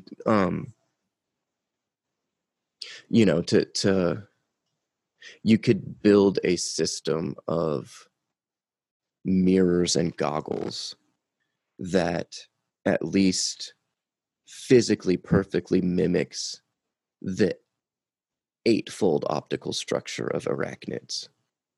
But that doesn't mean you're going to experience the world any differently. Right? You put the goggles on and you might see, but you're still interpreting it through a binocular framework, even though it's mirrors, right? It's still, we're bounded. The nature of how we understand experience is bounded by our embodiment in that system, by our embodiment in what we are embedded in, right? That's why those two are part of the 4E consciousness model. The other two are inaction and extending, right? So the fact that we can plan policies and take stabs at conceptualizing how those are going to affect further generations. That's that extension piece. And then inaction is being able to act as agents in this embedded, embodied, extended environment that we're in. Right. And that anthropomorphization allows, when there is even just like knee-jerk reaction, uncertainty, we fill that in ways that our brain will understand, which is anthropomorphically. Mm-hmm. Right. So you're laying in bed, you wake up in the middle of the night because you have to pee, you look out of the corner of your eye and you see the bundle of clothes that you've been avoiding for 2 weeks sitting in your chair. What's the first thing that pops into your head? It's a person. Mm-hmm. Right? Because that instantly makes it relatable to some degree. And then we can further refine it as we spend the time to nuance that, and our brain can decode that information further. But the very first response is something human related. I think there's evidence there is evidence that our brain is hardwired to recognize faces, because that's an extremely helpful trait for our very social species, which is why we see ghosts so much, because we are supposed to do that. Well, and it's called matrixing. Right. So you have the TV with the black and white static on. You're going to see patterns in that, not because there are patterns, but because your brain struggles to, the same way that you can have too many tabs open on your computer and your CPU can't keep up. Same thing. Your brain, you get sensory overload and your brain doesn't know how to manage all of the excess sensory input. So it categorizes it in familiar ways and has to make guesses. And as a heuristic, condense that down to lower the resolution for you to actually like engage with that. Right. All right. That was interesting. The next thing I wanted to respond to was like the function of punishment in a society where everyone accepts that there is no free will. To me, I do have an answer for that. Like, why would I send someone to jail if they didn't choose to steal a car? And for that person, and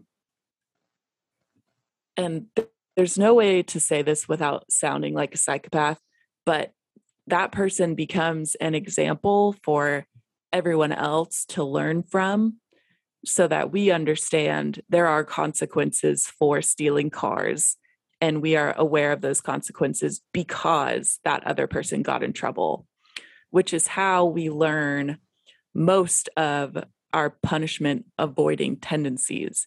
I didn't learn not to stab people with knives by stabbing someone with a knife and finding out that was a bad idea. I heard it from other people. I saw it on the news. I saw people's reactions was, oh my God, what a nightmare. How horrible. How could they do that? And I've seen people go to jail, and I'm aware of that. And without free will, I think that would be the function of punishment. Without free will, half of those reactions wouldn't be there, though. It wouldn't be something terrible. It wouldn't be an evil deed. Hitler wouldn't be evil if he didn't choose to act that way. Do you get what I'm saying? The whole fundamental structure of morality is founded on the idea that we can choose. The reason why Hitler is evil is because he chose to perpetuate those plans. He's not a victim that's simply the consequence of the unique environment that he grew up in. That takes any evilness of his actions out of the equation. And I think it's safe to say that I refuse to accept that Hitler can be a victim, given everything that he's done. So if once we take free will out of it, then because the fact that the Holocaust happened meant that it was supposed to happen. Mm-hmm. And I don't know how I feel about that line of reasoning. And to be clear, I don't know if it's more than just the fact that I don't like that line of reasoning. Right? I'm not making any substantial claims here. I'm willing to recognize that I have boundaries and I don't know exactly why those boundaries are. And I don't have evidence to support that per se, other than that I don't like that option. I like this one a little bit better. I guess, and that's a tough one because like I just said, just because someone is not in control of their actions, doesn't have free will, doesn't make them immune to punishment. For all the reasons I just said, it's an important crux of our society to ostracize people who don't support the greater good and raise up people who do. So, for the most part,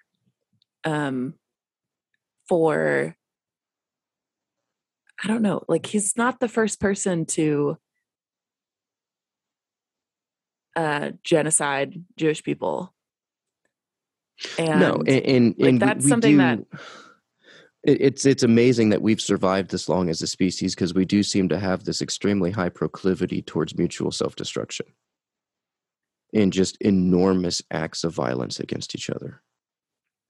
So could you imagine, like, and even that, like, let's look at it from the flip side then too. Let's not even talk about punishment. Let's talk about rewards for a minute. If we don't have choice, if we don't have agency, let's not go so far as to call it free will, because I'm not entirely sure that that's what we're talking about anymore, but at least will/agency. I'm comfortable using that. If we don't have agency, then we don't have virtue. By your refraining from stabbing someone, stealing a car, robbing a bank, by your refraining from engaging in those, we have that understanding that that's part of what makes you a good person. So even the reward structures for what you're talking about is predicated on people continuing to choose that way. Because if there is none of that, then if we take that determinism to its logical conclusion, we need punishment in order to create the social conditions to have less people that need punished. And all of that originated in the primordial soup billions of years ago, because all of those conditions necessary to perfectly pressure a non-agent or non-active agent system would all have to be. I honestly think that this might sound a little weird, but I honestly think it's more far-fetched to believe in that. Taking that determinism to its logical conclusion and understanding the literally infinitely complex series of predetermined events that had to have happened in order to continue the predetermination, or at least the deterministic effect of that. I think it's more implausible to think that there's 4.5 billion years of concurrent and specifically determined outcomes from determined inputs leading all the way up to now. It's just as incredible to believe that as it is to believe in free will, consciousness, even the existence of spiritual beings. I think that's fair to put those on the same level. There's a book I read kind of a long time ago now. I don't think I actually finished it because it ended up being a little bit boring, but it was by this physicist, and he's just talking about nature and all of the laws that he's found through physics, and kind of physics as a way to understand nature. So it's a beautiful question, Finding Nature's Deep Design by Frank Wilczek. And it has a lot of pictures in it, which is why I liked it, because I don't understand physics without pictures. Yeah, I don't speak that language either. Yeah, so he basically goes over some of these incredible impossibilities, like I don't know, everything in this book is about patterns and like highly unlikely patterns that occur in nature. So I think that it is fair to point those out as highly unlikely, but I'm not gonna pit those two against each other as an either or. I'm just gonna say that either way, it's equally miraculous, right? It's nothing short of a miracle. Either way, it pans out. Yeah, I think you're right. It wouldn't be fair to say like, well, this is the biological one, so this makes more sense and is simpler. It's not really an Occam's razor approach to say that the butterfly's wings cause the tsunami. Yeah. Okay, so is there anything else you wanted to touch on?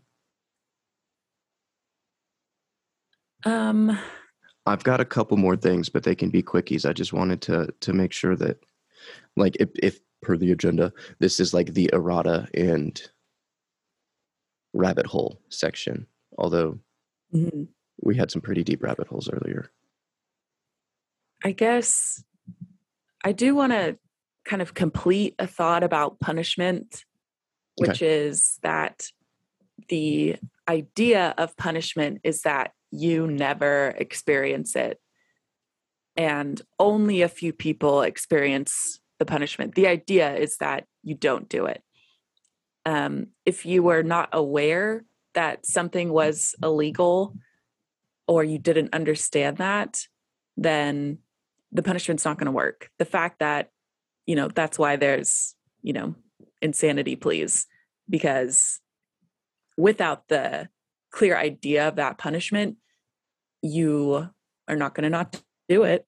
Like if I think that no one in the break room is going to see me steal someone's lunch and there's going to be no consequences, I'll probably do it. If I think there will be consequences, probably won't do it. So that's the idea of punishment. And so when I talk about punishment, it can sound extremely harsh, and the word punishment invokes violence, but the idea is that you never experience it, but it is there. So punishers are an extremely effective way to make sure that the goal of punishment is that you don't experience it. I do not think you should be punished or everyone should be punished for what they do, but it is a necessary part of the way that it happens. You put your hand on a stove and it burns you, that's a punishment. So yeah, I just want to have that caveat because it's a tough word, but that's what it means. Well, and I agree with everything that you just said, including the necessary piece, because it is that sense of social awareness. And I talk about this with my students a lot too. The reason most of us know not to steal is not because we're all thieves and we all got caught. But we've all either known somebody personally or know somebody that's known somebody that's gotten caught, right? And that de-incentivizes the probability that we're going to engage in that behavior. Yeah. So when I think that there should be a punishment for something, it's not because I want to see people punished. It's because it will work to make sure less people do it. Because of limiting principles. Right. In order to have a stable system, there has to be, by definition, boundaries, and those boundaries have to be within a certain range. Right. If you spread out, if the boundaries reach too far out, then the same way that cell division would occur, you run the risk of systems dividing. So here's something really interesting. So when I first started preparing for this free will discussion, Orion decided to watch the first Avengers movie again. And there's that scene at the very beginning where Loki comes through the Tesseract and is confronting Nick Fury and Hawkeye and Dr. What's-His-Face. And he says the line, "I've come here to free you all." Free you from what? Well, from freedom, of course. To establish that limiting principle. I don't know. I had that little aha moment of,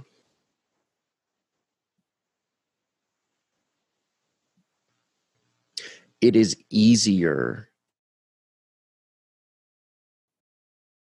It is psychologically and emotionally easier to say that something else pressured me to do something than to own up to the fact that you might have just made a poor choice. Right? Freedom by definition is dangerous, and we do need mores and boundaries and norms to some degree to help reel that in. And I think part of how we reel that in is the accountability / responsibility of agency. Right. And this is something I mentioned earlier, that all of our fundamental systems, or the fundamental values that our systems have been built around in the West, every single one of them are predicated on the fact that we're autonomous individuals. We have individual sovereignty, right? We can't have sovereignty if we don't have agency.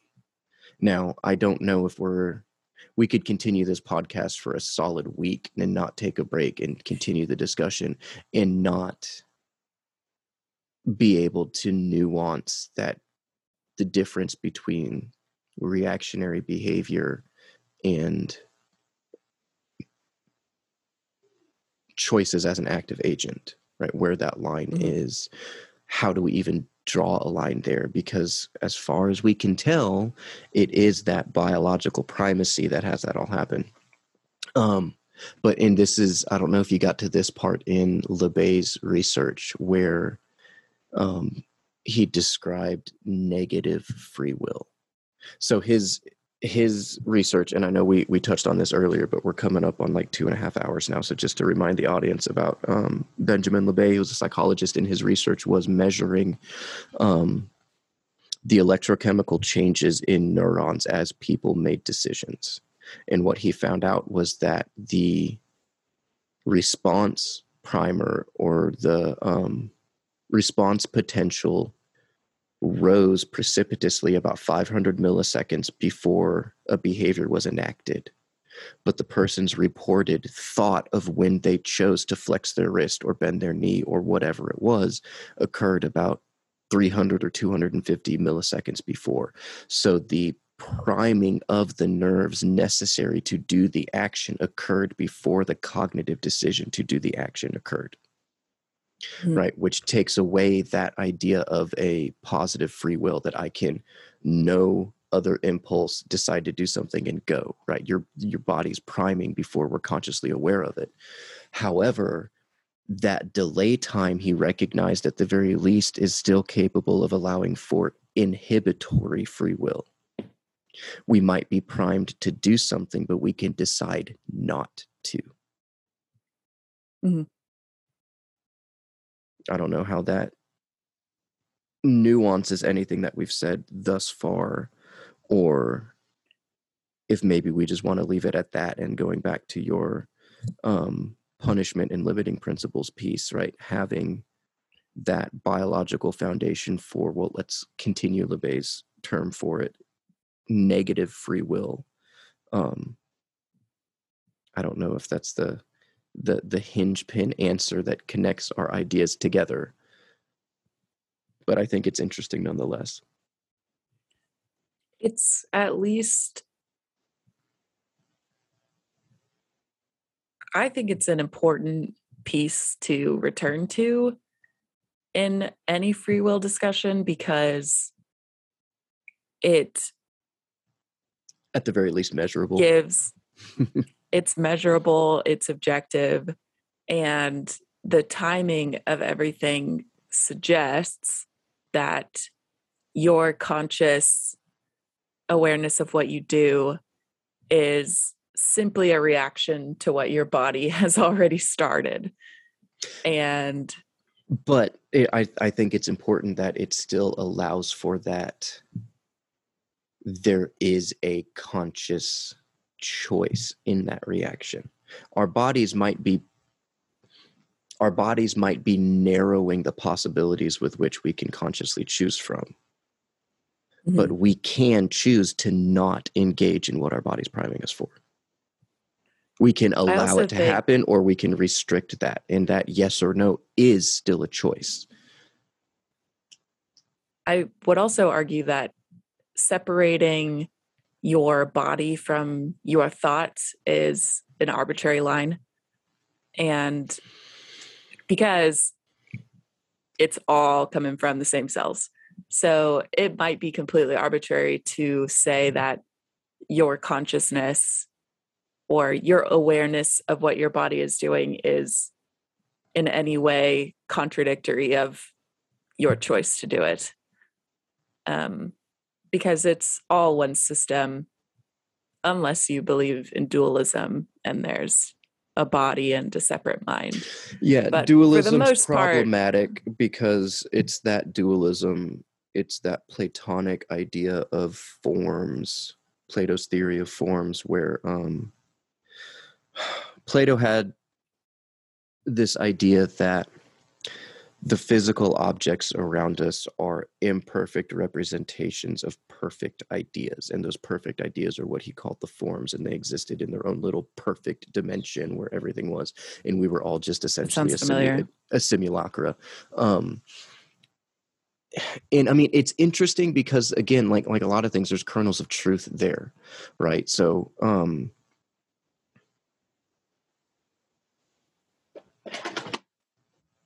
I have a hat. This hat exists in various different forms. It can be a lamp cover. It can keep me dry. It can keep the sun out of my face. It is the material that it is made out of. It also fundamentally and separately exists as the idea in the head of the person that made it and designed it, right? It had, in fact, you could argue that it had to exist there first, that the idea or the separated form is the first cause of this material object. But the problem with that is that dualism leads to, it's really, really easy to have subjective biases and for these dualistic philosophies to become self-serving. Mm-hmm. Right. I don't want to say hijacked, but it is the dualistic theology of Hegel that influenced Marx's unique take of the Socratic dialectic and turn it and expand the Hegelian dialectic. And it is that dialectic that gave us communism. And we all know how well that's done in human history in the past 200 years. Great concept. Terrible practice. Yeah.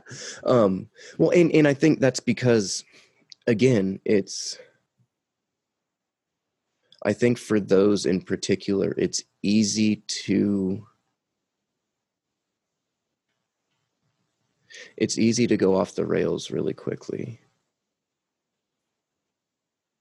And it's easy to become,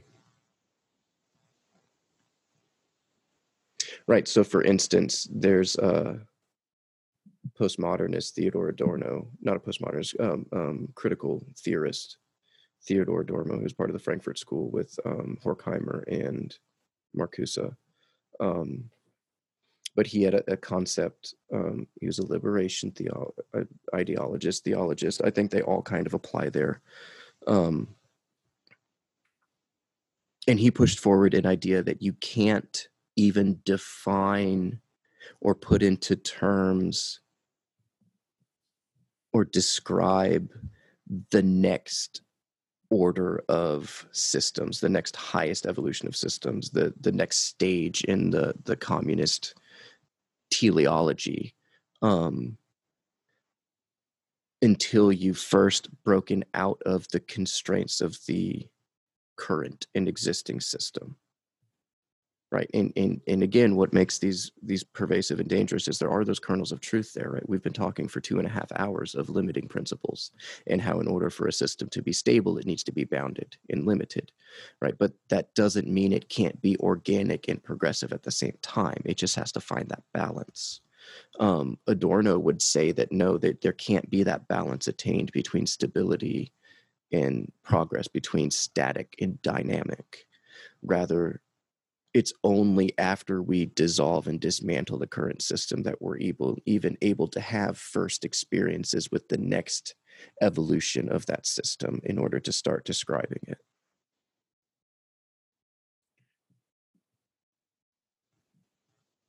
That makes sense, because it makes sense, but it's used as a justification to piss people off, to remind them how much their lives suck, so that way they bring in and usher a bloody revolution to get us to this fictional communist utopia that it's never going to manifest. Right. And I think the problem is people are going to do what is going to benefit them. And there's a really funny thing in like behavior analysis where rule governed behavior, which is, this is something that works really well for us. I've been told not to stab someone because I'll get in trouble. This is a rule I follow. It's not contingency shaped behavior, and contingency shaped behavior is much stronger. But rule governed behavior can get really weird really fast. And it explains some of the stranger things that people do.